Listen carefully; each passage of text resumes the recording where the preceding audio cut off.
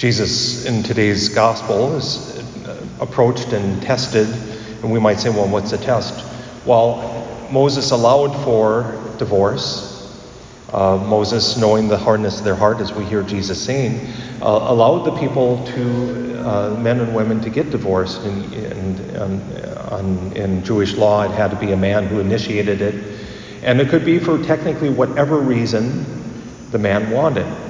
And all he would have to do is just write out a bill of divorce. That's all he would have to do. By the way, our Muslims, they have an even easier way of divorce. All they have to say is, I divorce you 3 times. And it doesn't have to be 3 times in a row.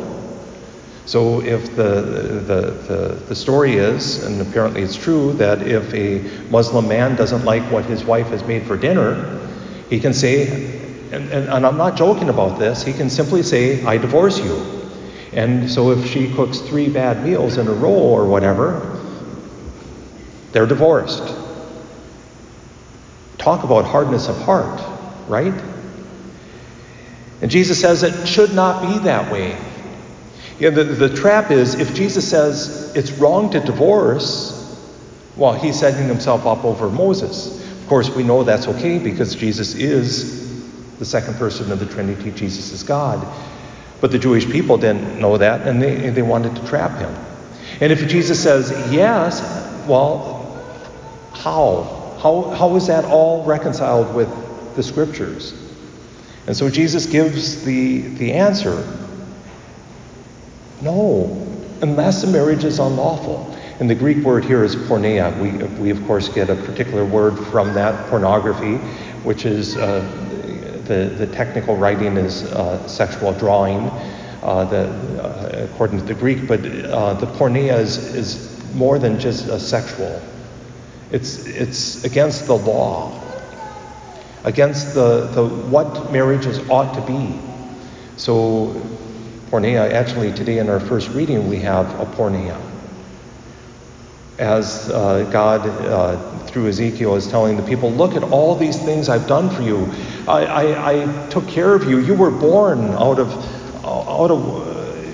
order, and no one cared for you. I have to admit, it reminded me there was a terrible, and this is going to reveal maybe something that I don't, but there's a terrible, it's cute, but it's a cartoon.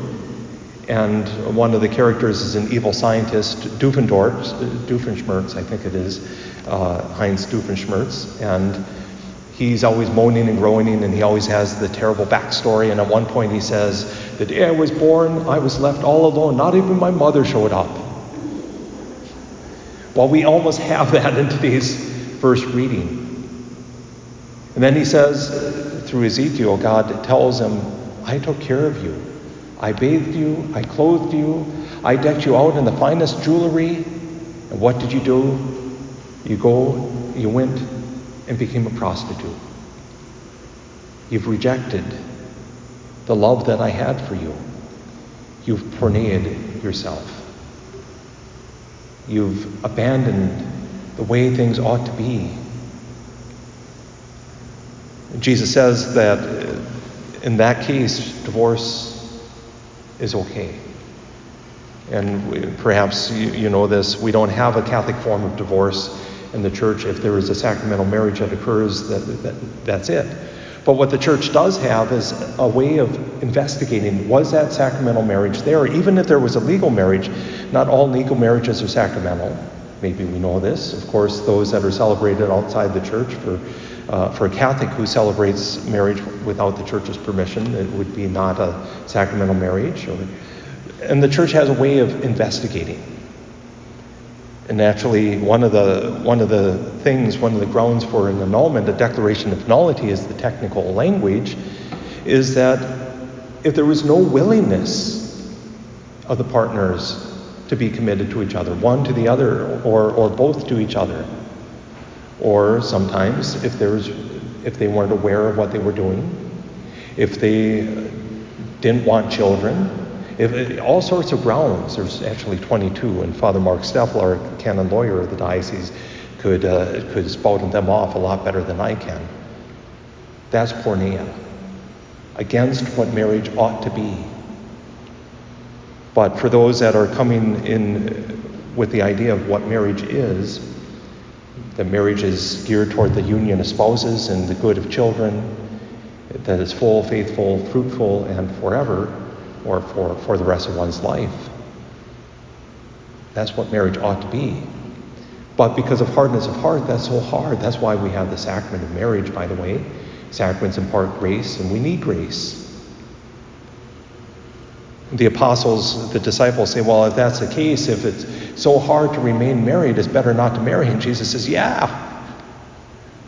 Well, he's not being as facetious as I might make it sound. But he's saying it is a good thing for those that are not called to marriage to recognize that and to live in a state of chastity, of celibacy.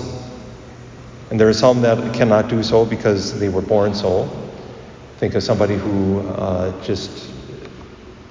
there are all sorts of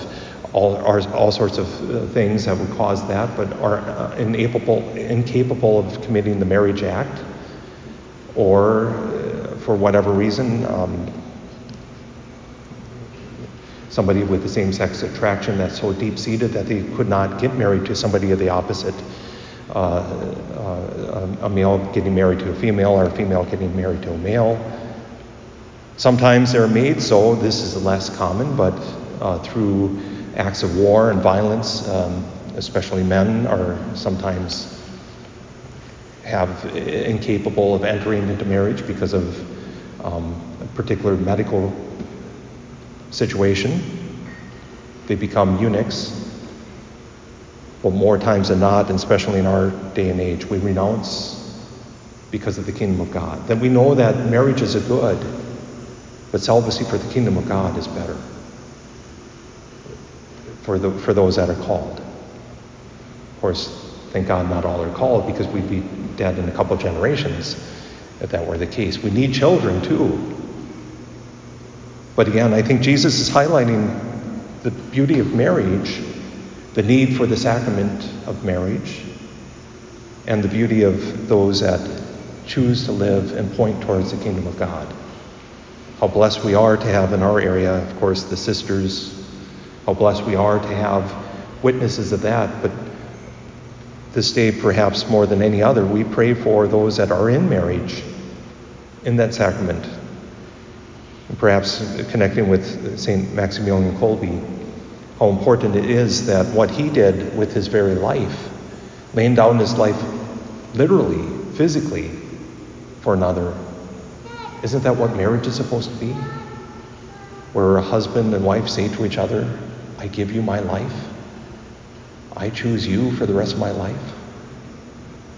That's a great grace that needs the sacrament of marriage.